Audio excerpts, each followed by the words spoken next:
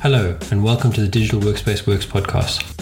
I'm Ryan Purvis, your host, supported by our producer Heather Bicknell.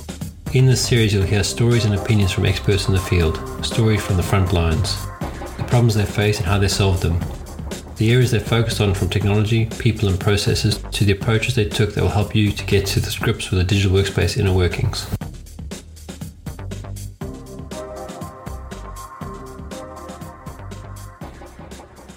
So welcome, Sneha, to the Digital Workspace Works podcast. Do you want to introduce yourself, please? Yeah, thank you so much for having me, Ryan. My name is Sneha, and I'm the co-founder and CEO of Geeks and Experts. We're a fractional talent platform for startups and scale-ups to hire PR specialists for their PR campaigns. And we also have growth strategists, sales executives, but our bread and butter is PR.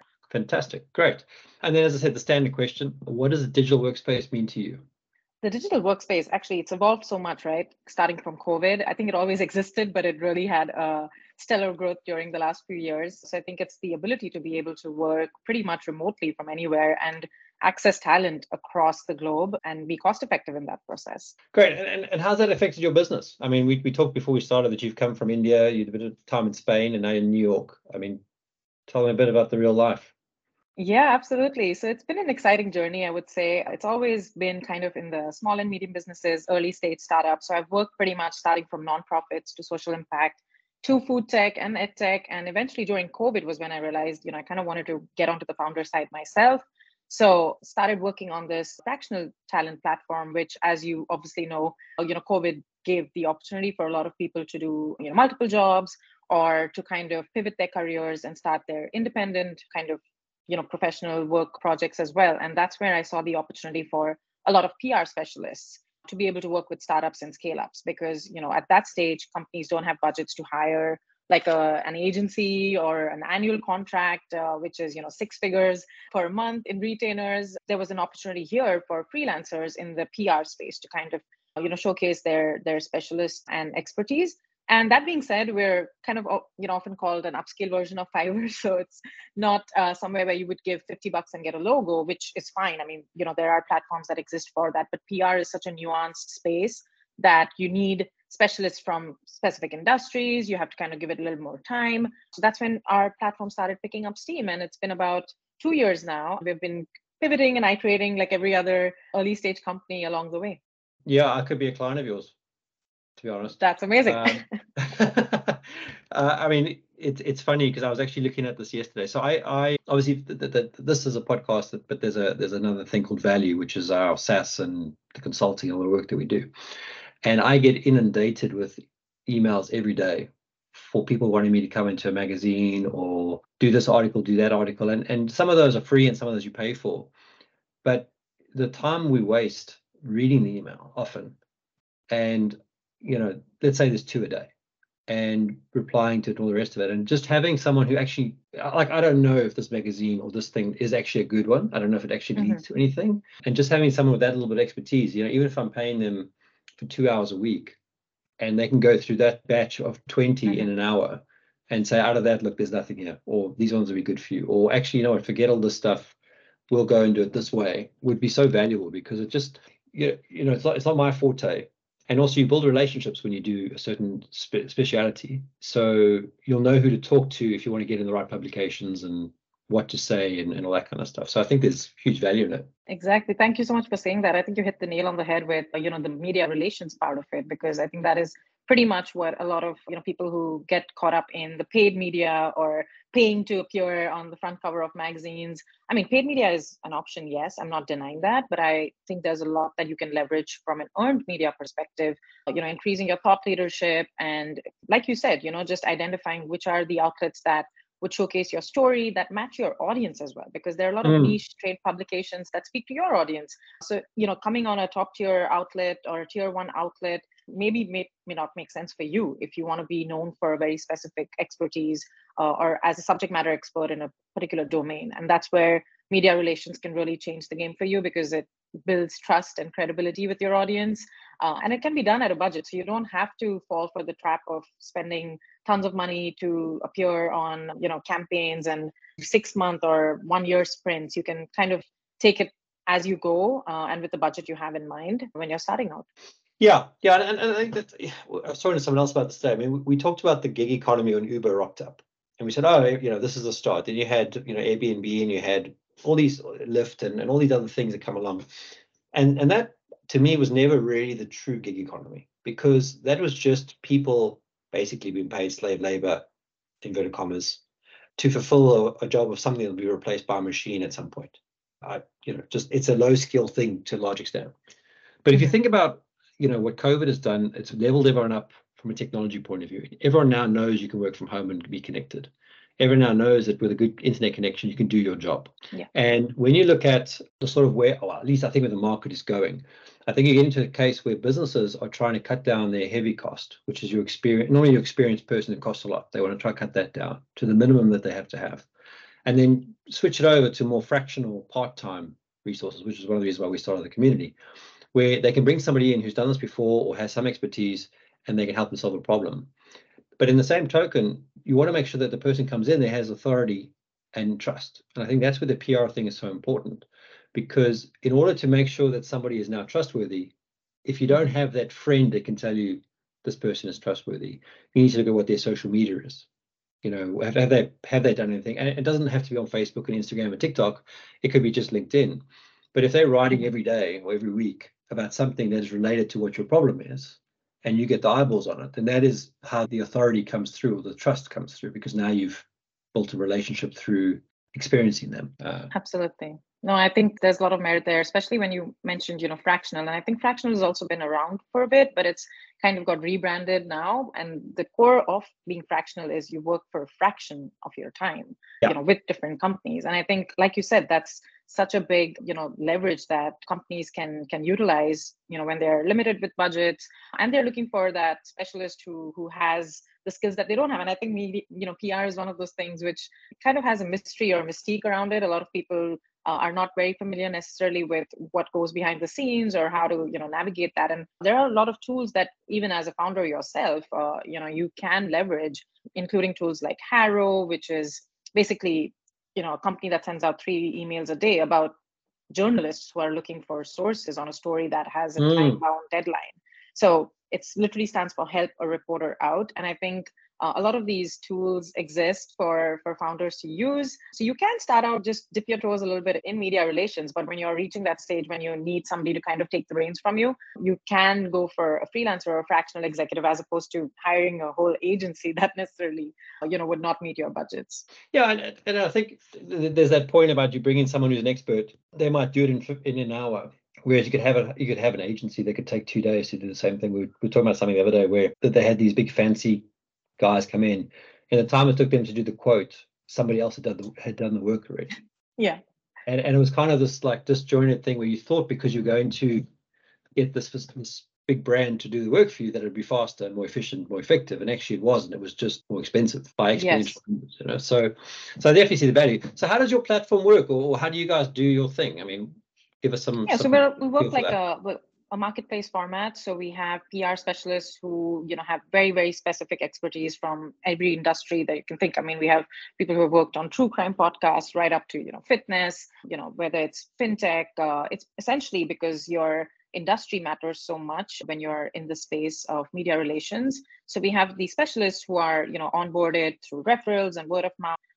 And then they go through a vetting process themselves. So we have PR analysts who kind of vet their expertise and how long they've been in the industry, and they could charge anywhere from $1,000 per month going up to $15,000 per month, depending on what their retainer is. But that's the whole beauty of it, that there isn't a one size fits all. So that's on the supply side. And on the demand side, we basically work with seed to Series A companies that are basically startups to scale ups, right? Who are maybe doing a fundraising campaign and they want to get some PR talking about their founders' thought leadership or background story. And then you could also have a startup that's been around for a while, but it's now launching a new feature for their product and they want to do some PR for that. So even if you're looking for like a 3-month sprint just to get your marketing efforts and PR efforts some more visibility, those are essentially the kind of clients that we work with. Yeah, and I think that's often the case. Someone just needs someone to get them over the first hump. When we do some of our stuff, it was trying to figure out what tools do we use. Do we use LinkedIn? Do we use Twitter? Oh, X now. Do we use? And then if we want to use some of the generative AI stuff, which tools are the better ones to use? Is it Taplio? Is it Apollo? Is it whatever? And once you've got those sort of basics decided, and you really just need the basics view, someone who's done it a few times to say, look, don't use this tool because once you've paid for everything, it's actually more expensive than this other tool. And when you're setting out your sort of plan for the year, these are the things you must make sure you do. Like my wife has got a little bit of background on this, and she said to me, never ever put pictures of people on your website. I said, why? She said, because if no matter what picture you pick, you're going to offend somebody. Mm-hmm. So just pick ones that you can't tell. I said, oh, okay. So no male, no female, no black, green, pink, whatever. So that's what we've done. And it's a very hard concept for people to get, that you don't want to have any people in the pictures, but you want to show people because Yes. it's a collaboration. And so you're almost going to have every possible combination in the picture. And when I was having this chat, I did a magazine article the other day, and they asked me for some pictures, and I said, well, here are the pictures. And they said, oh, we want people. I was like, no, we don't want people because this is the problem. And they're like, oh, we never thought about that. And interestingly enough, I got some feedback informally for them to say, well, actually, they had some complaints, not about my stuff, but one of the other articles, because there was not enough representation in the pictures. And I said, well, that's quite weird that would have actually happened, that we talked about. Yeah, that's an interesting angle. And I think you shed light on an important, sorry, good. No, I'd be interested to know what your thoughts are on that, because I never thought about it. Yeah, I was just going to say, at the end of the day, every business is a people business, because that's something that, over time, you've learned that even if you're selling to a startup, or even if you're a B2B business, you are selling to somebody who's in that business. And I think that's an important thing to think about, when you're figuring out your ideal customer persona, or just doing your customer discovery and sales, at the end of the day, you're talking to a decision maker at a company. Yeah, exactly. Now, so customers sign up with you guys. Do you front then the resource and then they get a cut and you get a cut, and that's your model, or does the resource pay and then the commercial deal is there? No, it's just a commission based. So it's a contingency or success based model. Okay, good. And what sort of numbers do you have in the sense of signed up resources and globally? I mean, absolutely. We have close to 150 PR specialists who are across different domain experts, like I mentioned. And like I mentioned, the budgets that they charge is starting from $1,000 per month, going up to $15,000 per month. We do have a few boutique agencies as well. So it's not to say that we only work with PR freelancers or independent PR specialists, but the boutique agencies are super small. It would be like 3 to 7 person teams. So not like obviously like an Ogilvy or a larger agency like that is what we have right now. Great. And then what's do you have people that are focused in certain areas, or is it really strong across the board? I mean, give me some feel for what you have. Yeah, so the domains or the verticals would be as specific as, professionals who have worked in pet industries, or they've worked in SaaS products. Of course, by nature of being a tech platform, we do have a lot of tech startups that are our audiences. So they would be like B2B SaaS companies. But that being said, we do have few CPG brands. We have a few, fashion and beauty tech companies as well. So it's like you mentioned, across the spectrum, and you would have different levels of seniority as well. So even the PR specialists have either, their entry level, maybe they've worked at an agency for a few years and now they want to start their own independent practice. So they'll be starting out as an independent PR freelancer, or there are, specialists who have been doing this for decades. And even in that, they would be media relations as well as analyst relations who have worked with, your analyst publications like Forrester, IDC, Gartner. So it really depends on the specialist that you're looking for. And we're also trying to identify who is that, hero or heroine user of our product. Is it mainly in tech, or is it also CPG and beauty brands? Because a lot of these companies, need PR depending on what their end product is, and they would need to get in front of different audiences depending on what their product is. So for some, it would be just trade publications. For some, it would be tier 1 outlets, or getting into the top, holiday gift guides that are consumer facing. So it really boils down to what your objectives are. And I think that's the most important thing when you set out to do PR, is to understand what is your objective, like what do you want to get out of it and why? Because without having those, success metrics or KPIs, you're just throwing money and not seeing the results that actually move the needle for you. So do you have a methodology to use to do that? So like typically when I do my stuff, we follow an OKR based methodology with some other stuff that we've added to it. Do you have a similar thing, or how do you guys work? That's a great question. So yes, it would be, doing an onboarding call with the client first to understand what their objectives are, like you mentioned. And so we go through a questionnaire just to understand, where they are at right now with their PR goals. Have they got any digital footprint prior to doing PR? And then also, where do they see themselves, going down the line? So is it 3 to 6 months? Is it to just increase their brand visibility, or is it to increase thought leadership of the founders or the business owners? So that onboarding call really helps us understand also if this is the right client for what we're looking for, because sometimes you have to say no to certain clients and not reach the stage where you have to fire them, but at least understand that maybe you won't be able to service them the way they think you can, because sometimes in PR you do have to educate the client a little bit about how it works, try to make them understand that it's not that you can pay somebody for a week or a month and start seeing results. It is a little more long-term campaign. I mean, give it at least 3 months while your PR specialist is putting out your messaging or doing your PR campaign, drawing up a press release, etc., etc. So the onboarding call comes first, and then we'll showcase a couple of different profiles to them that would be a good fit, and then they decide on that whether they want to go through an introductory call with these specialists. So we handhold that, and then if they think it's a good fit, then that's when we draw up our contracts. Yeah, I really like your website. I'm going through it now while we're talking. It's very nicely put together. I like how you've done peer referencing, for example, having fixed rates, that kind of thing. I mean, we do something similar with Value Execs, although we don't want to get involved in the commercial side of things. We want our members to get the deal. But I like how you've done this. This is really, really slick. Thank you. You got some nice customers too. And my co-founder is also he's also a user experience or customer experience designer. So I think that's where probably being in user experience, you kind of appreciate that. Yeah, maybe it just looks like a really good site. Cool. And then what are your thoughts on AI in this space? I mean, do you think it's an enabler or a competitor? I think that's a great question, especially right now, right? It's all in the news right now. But I think there is a lot of potential to use it in the right way. I would definitely say that do not use AI to write your pitches to journalists, because they get a ton of pitches per day and they can read, if it's written by a human or if it's written by AI.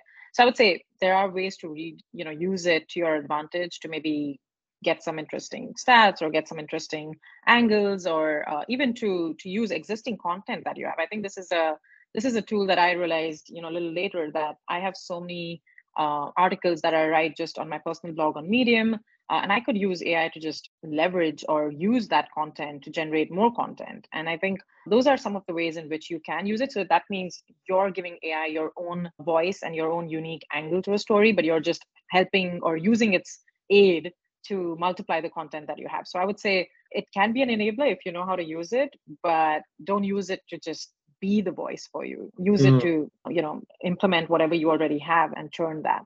Yeah, I mean, I've definitely found that with ChatGPT, for example, you've got to really, I looked at some of my first prompts the other day, and my prompts have definitely got more sophisticated. And also because now it's been trained more and more on more recent data. I mean, it's still probably about a year behind, maybe 6 months. We always transcribe our podcasts, so it's got the transcriptions now. So now I can actually get it to use my voice when it writes something, which is a bit weird because it's not how I would write something, it's how I would say something that it's writing. Mm-hmm. But I can definitely see that it's picked up stuff, like how it says something. So that's been quite interesting. I haven't felt confident yet to put that out as posts yet, because I kind of find Tableau does a much better job. But it is fascinating to see how close we are in some respects to something simulating you. Yes.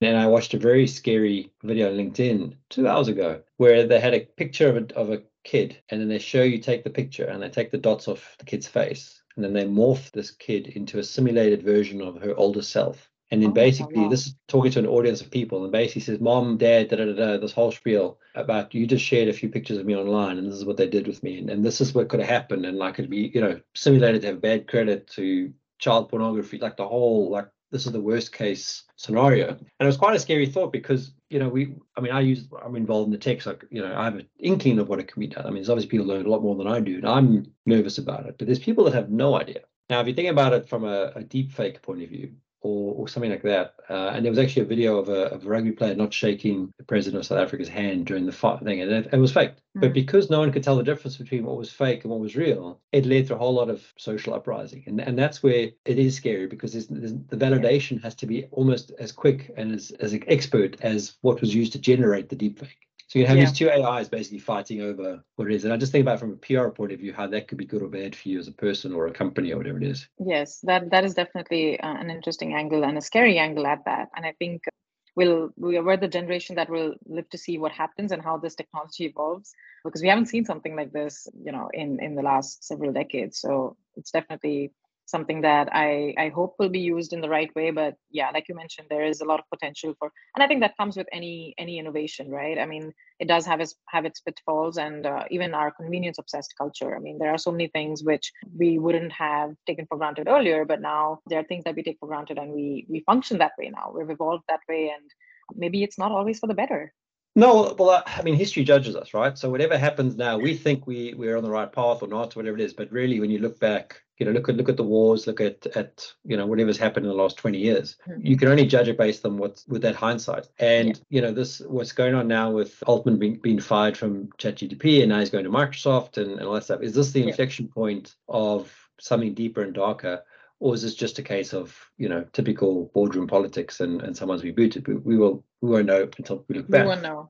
But the amount of AI tools that are coming out that are specifically playing in the content space, I think that's the interesting thing, is it's all about content. And you almost need an AI to read all the content to give you the salient points, because there's just so much more being generated now, because now it's X% faster or exponentially faster to generate content. So how would you advise a client of yours, and it may not be you, but to come up with their strategy with this in mind so that they can be unique? And yeah, absolutely. I think that's exactly where your unique voice and angle, kind of comes into play, because even when you're talking about, there being so many AI companies now, that's an interesting case study just to look at. That I don't think companies are going to call themselves AI companies, down the line. I mean, it's going to be redundant. It's going to just be understood that you are an AI company. And I think that's kind of where you have to start focusing on what differentiates you. And if you have a unique, background or a unique case study that you've worked on, or you're a subject matter expert in something, that's where you have to leverage that and showcase that. Because that is something that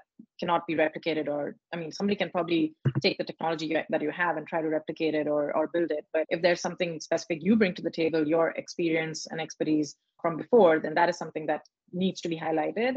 And that's what we recommend our clients to do, is to just highlight that, not talk about, like we say always, talk about the benefit, not the features, show, don't tell. And those kind of things are becoming even more important right now. And because at the end of the day, that's the human part of it that has to be held on to in the world of AI. Yeah, that's what I want to say. Talk about storytelling, how storytelling has become more and more important. And you could still prompt that. So you can still, like, what I will do commonly is someone will say, oh, I need you to write this thing for me. And I'll write the prompt while I'm saying, I need you to talk about this, but then I'll explain how I want it written. And that's really where I found the value in AI, is that you can give it the guidance or the guardrails to where you want to get to, and then let it spit it out. But not just say, tell me all about digital transformation, and it writes like this spiel that means nothing to anybody.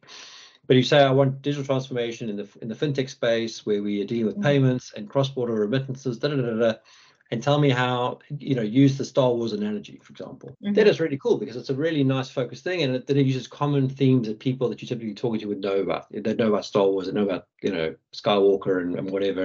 And the one it came up with, I thought was beautiful. It said, Luke needed to send money to Leia to get out of jail, and this is how it was, like this whole thing. I was like, that's so contrived. And I thought that was actually so brilliant, because no one would have thought of that, like that analogy. Yeah. But it explained the remittances and getting across the galaxy and also so well. So I think there's, from that point of view, creativity. It's not creativity; it's just associations that we wouldn't have thought of. Interesting. Because the creativity. Yeah, I'm curious to know what are the prompts that you were using before. Like you mentioned, your prompts have changed so much when you started out. So it looks like you've kind of found that unique way of asking the right questions on the prompt. Yeah. So what I normally do is I would write like one sentence, like write a thing about this, and then I normally take that sentence and I put it in a text thing next to it, and then I'll keep building on what I get as responses, fine tuning it, and then as I fine tune it, I put those sentences all together in that piece of text, and then usually when I've got about 5 or 6 lines, I look at that text again and I reword it, and then I start adding in the stuff that I really want to make it more targeted. And then when that's done, then I paste that in and say, now write this thing again, but using this stuff. So I can kind of see, you can kind of develop a little bit to where it's going, and then you can, ask for the finished product. Because what happens usually when you interact with it, I find at least, is after a while it starts to go more and more away from where you were going.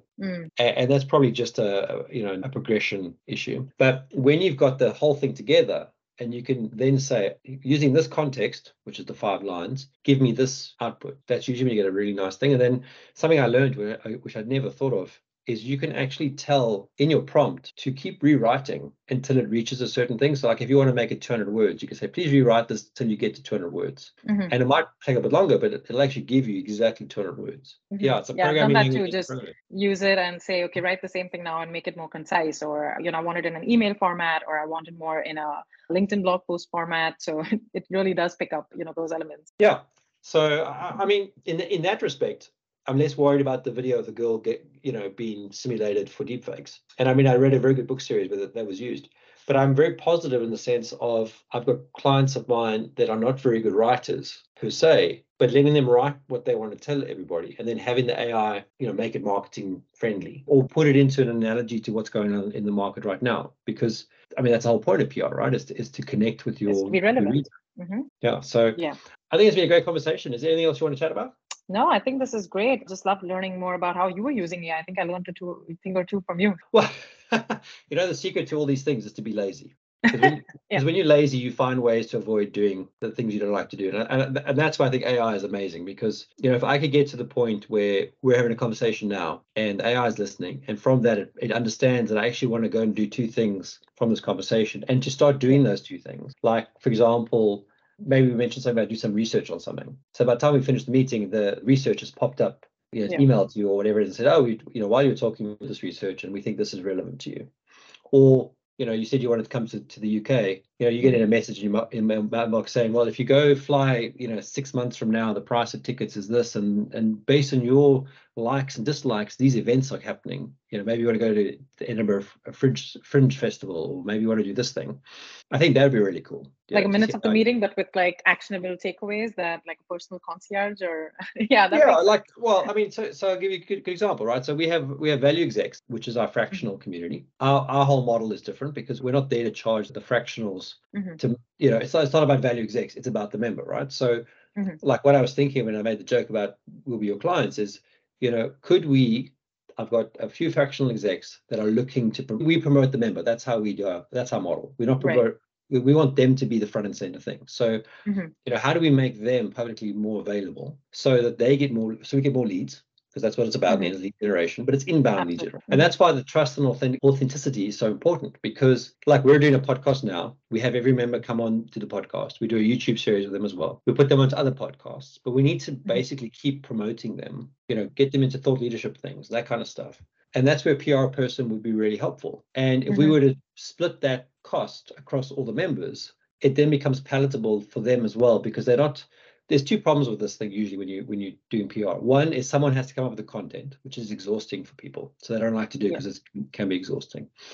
The other thing is when it all starts to come, and then you start doing all these things, that it takes them away from their work, which frustrates them. So so the whole point of our model is that we have enough members that you can sort of ride the wave of when you're busy, you don't have to do it. When you're not busy, you can do it, and someone else could do it. Like a plug and play that it makes sense for whenever you need. And I think that's the sustainable way of doing it. That's interesting. And I think, some of these things kind of have a snowballing effect. So like you mentioned, when you start out, in one space, then you just kind of have this ripple effect, and then you're seeing the results come out in different places. I keep calling it like increasing your luck surface area, and just, having those many touch points online, which I think makes a lot of sense, especially like you mentioned, it's all about lead generation at that point. Yeah, well, so what we're trying to do with us is inbound lead generation. So we want somebody to be going through LinkedIn, which is our preferred platform at this stage, in email. They want to be able to, I want them to see a member of ours, like Roger, who's a growth guy, Tim as a CIO, who are available. Oh, I need someone who can help me grow my startup. Let me chat with Roger. Now they can reach out to Roger directly, or they come through us, doesn't matter. But the point is, they now know about Roger because we've made him available. Because they, typically what will happen is someone will hit you on LinkedIn with some message, but it's never really a true connection message. But if they've seen something that Roger said and gone, oh, well, Roger talks about scaling up a startup and he's mentioned this, and this, and that resonates, 2 out of the 3 things resonate with me, they can reach out and say, hey, Roger, I saw this thing, you mentioned this and this. Can you help us? Can we have a chat? It might just be a cup of coffee, and you might spend half an hour with them and say, look, I don't need to be brought on as a fractional for this. Here's what you need to do, A, B, and C. If you still need my help, come back, and then we can go from there. And I think that's the thing that we could talk about the gig economy again. I think that's what's changing in the market, or the ability to contact somebody and talk to them because of technology is so much, that's the wrong phrase. It's exponentially easier because you could literally just hit someone on LinkedIn. You can go search by keyword. I want people in fintech. I want people in digital transformation. Get a long list.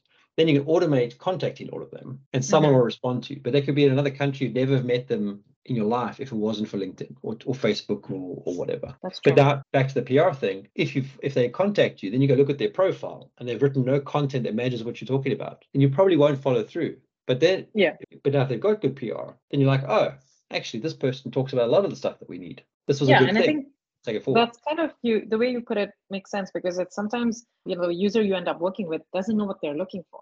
They might have an idea, but maybe they're not sure of it until they see it, repetitively, and then they understand, okay, maybe this is what I need. Because very often you don't even know what you don't know. No, well, this is it. I mean, one of the things that I always tell the story.